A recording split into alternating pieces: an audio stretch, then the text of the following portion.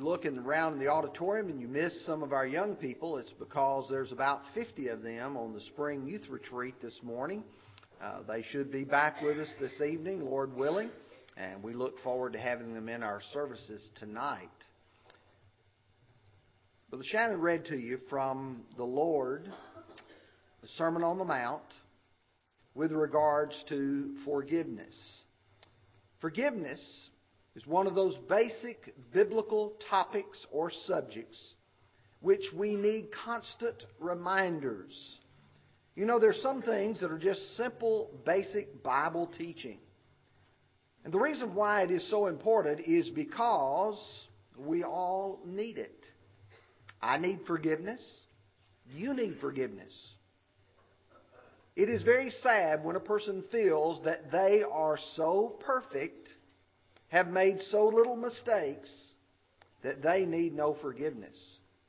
In Proverbs 30 and verse 12, Solomon says, "There's a generation that is pure in their own eyes, and yet are not washed from their filthiness." There are people who actually believe that, like the Pharisee who stood and prayed thus with himself, "Father, I thank you that I'm not like other men." Many people believe that they are in a position where they do not need forgiveness. But we all do. We all must extend it. There are people who sin against us, do things that they ought not do, and we all must learn, as Jesus taught in Matthew 6, that we must extend it. There are some basic biblical teachings that can teach us, help us to do the right thing and the right way with the right attitude. I don't know if you have thought about it much, but whether it is something regarding our worship, for instance, our singing, our praying, or whether it relates to our everyday activity as Christians, God not only wants us to do the right thing, but He wants us to do it in the right way, and He wants us to do it with the right attitude as well. So this morning we're going to talk about three things. Number one, the definition of forgiveness. What it really is. Number two, we want to look at a demonstration of it as we find it in the lives of real people in the Bible. And then number three, to talk about developing a forgiving heart. Let's begin first of all with the idea of the definition.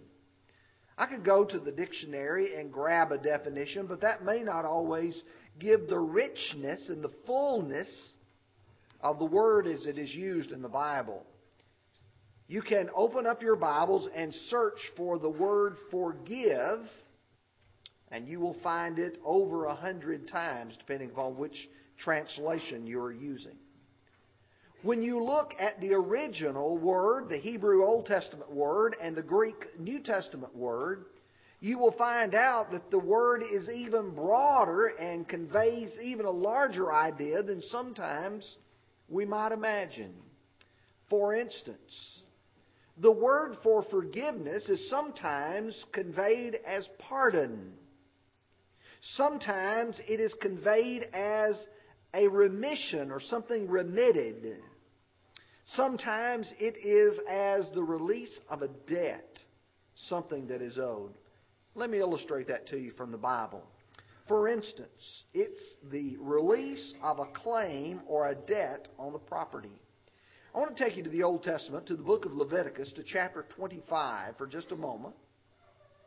And Leviticus 25 relates to the year of Jubilee. And for just a moment, let me explain to you what the year of Jubilee was. Every 50 years, if a person had bought something, it went back to its original landowner. And at the end of those 50 years, those who were slaves would be released or turned free. And they would buy a piece of land knowing that the year of Jubilee might be coming up. If there was 10 years before the year of Jubilee, you really thought of it as leasing it for that period of time. Well, listen how Moses puts it. However, the house of villages which have no wall around them shall be counted as the fields of the country. They may be redeemed. They shall be released in the Jubilee. The word redeemed here, bought back, put back in the right relationship, is the same word for forgive. You come down a little bit further to verses 40 and 41. As a hired servant and as a sojourner he shall be with you, and shall serve you until the year of Jubilee, and then he shall depart from you. He, his children with him, and shall return to his own family. He shall return to the possession of his fathers. Notice the word depart here. The idea, whether you're thinking about land or a person, is the separation that occurs at the end of that year of Jubilee, or when the year of Jubilee came. They released the land. They released the slave. That's the idea of forgiveness. It's also the idea of the pardoning of a prisoner. If you'll remember, our Lord was arrested. And after being arrested, he went to appear before Pilate, the governor. And Pilate was going to have to decide what to do with Jesus. And so we read in Luke 23, beginning with verse 16, I will therefore chastise him and release him. For it was necessary for him to release one to them at the feast. And they all cried out at once, saying, Away with this man, and release to us Barabbas. The word release here, the same word for forgiveness. Taking someone who is imprisoned, who is bound, who is held, and setting him free is the idea of this word. It even describes and is used to describe a divorce or the putting away. In 1 Corinthians chapter 7, beginning with verse 11, Paul writes, But even as she does depart, let her remain unmarried, or else be reconciled to her husband. And the husband is not to divorce his wife. In verse 12, let him not divorce her. Verse 13, let her not divorce him. The idea of this putting away, the setting free, if you will, he says, that is the description of this word. Now, there are some things that are not forgiveness that people really believe that they are. I could give you a list of many things, but let me just run over some of the ones that I think are more common. For instance, some people believe that forgiveness is just ignoring the person and the wrong that they have done. As if I won't think about it. I'll try to put it out of my mind. I'll try to avoid that person. I'll try to avoid contact with them. And I certainly, if I have to meet them, will not bring up the issue of the wrong. That's not forgiveness. Others may say, but I won't be hostile. I won't take revenge on them. I'm not going to do them any harm. Others may say, I'll just put him on probation until he proves himself. I'll wait and say to him, yes, I'll forgive you if in the next year you don't do anything else that upsets me. Those things are not forgiveness. Forgiveness means that the debt is considered as paid and the release is granted. I'd like to illustrate this to you from a couple of passages in the book of Hebrews. First of all, Hebrews chapter 8 and verse 12. God said, For I will be merciful to their unrighteousness, and their sins and their lawless deeds I will remember no more. God said, when those sins are forgiven, I will not remember those sins anymore. Going to chapter 10, verse 18. Now where there is the remission of these, there is no longer an offering for sin. when you have remission, they're forgiven. There's no more offering for sin. When Jesus forgave our sins by the blood of the cross, you don't keep offering a sacrifice. When a person releases another one of a sin and forgives them, you don't have to keep paying for it. Now, sometimes the best definition is a demonstration. I know that sometimes I will read in the book something that someone says, this is what you do, and here's how you do it. And it may be a little muddled, a little bit confused in my mind until I see a person actually do it. Once I see them do it, the demonstration of it, then it makes perfect sense. Somebody might ask, why doesn't the Bible just write itself in, here's the law of this, here's the law of that, you just do this, you just do that, rather than giving the description of the lives of people like Abraham and Noah and David. And why do you have in the New Testament great Bible characters? It's because it's a demonstration of the principles of the laws and the rules that God has given us. The best demonstration that we can find is how God forgives man. How does He do it? Well, let me begin by looking at Romans chapter 5, verses 6 through 8. For when we were still without strength, in due time Christ died for the ungodly. For scarcely for a righteous man will one die, yet perhaps for a good man would someone even dare to die. But God demonstrates His love toward us, His own love toward us, in that while we were still sinners, Christ died for us. I want you to notice that the first thing you have is the right attitude. God demonstrates His love. Love precedes action. Love is the right attitude.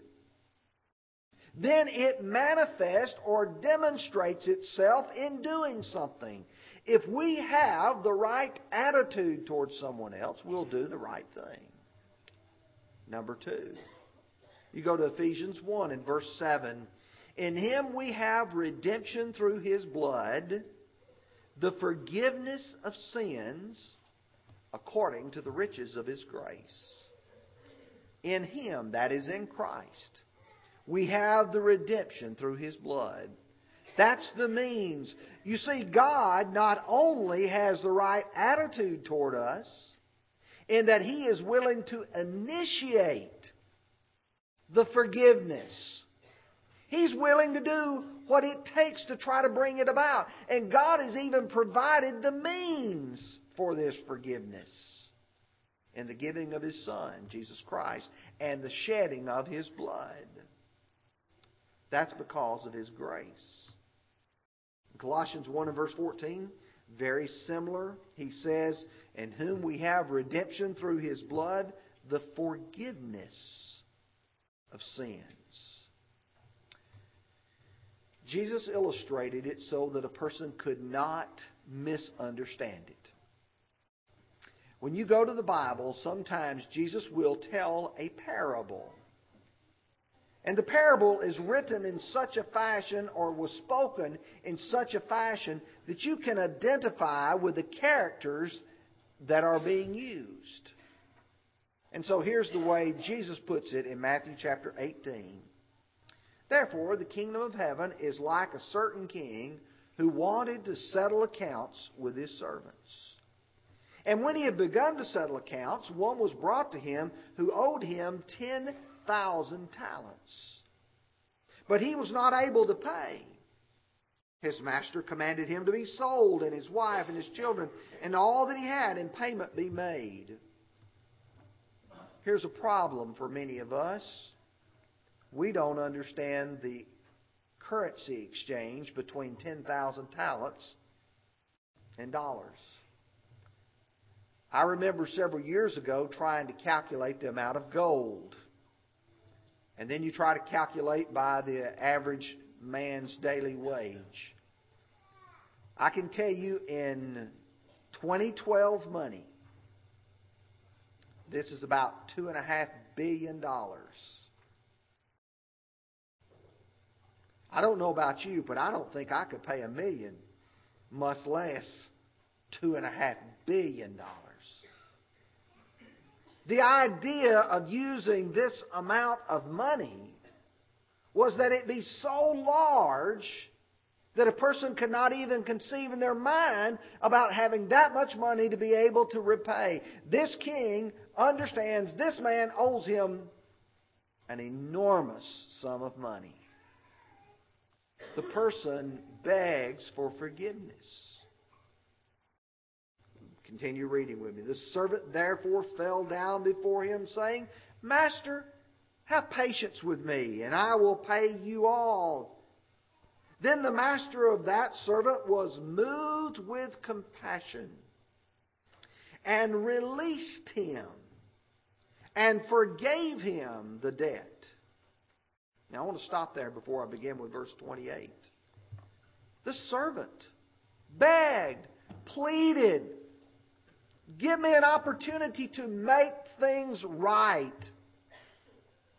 That's very important. This servant is not begging at this point to say, forgive my debt. He's saying, give me an opportunity to make things right so I can pay you all. But the master, again, motivated by the right attitude, moved with compassion, released him. I think that means he released him from being thrown in prison. But that's the same word for forgive. And forgave him the debt. What a powerful example that was. Picking up now verse 28. But that servant went out and found one of his fellow servants who owed him 100 denarii. And laid his hands on him and took him by the throat and saying, pay me what you owe. So his fellow servant fell down at his feet and begged him, saying, have patience with me, and I will pay you all.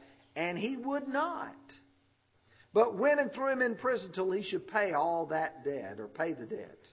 So when his fellow servants saw what had been done, they were very grieved, and came and told their master all that had been done. Pause with me again for just a second. Here's a man who owes, in 2012 money, about $4,000. It's not insignificant. $4,000 is still a large sum of money. And he begs, I pray, give me patience. I will pay you all. He's not asking for the forgiveness of the debt. He's only asking for an opportunity to make it right. But this person does not have the right attitude. Number two, he doesn't give the person the opportunity to make it right. He takes him immediately and throws him into prison. And he demands that he pay all that is due. And other people are able to see this. They're able to see it, and it says in verse 31 that they were very grieved. And they came and told their master. Then his master, after he had called him, said to him, you wicked servant, I forgave you all that debt because you begged me. Should not you have also had compassion on your fellow servant, just as I had pity on you? And his master was angry and delivered him to the torturers until he should pay all that was due to him. I don't think you need help to understand what that passage is saying. But you know, as you go to the New Testament, you will see that forgiveness is based upon conditions.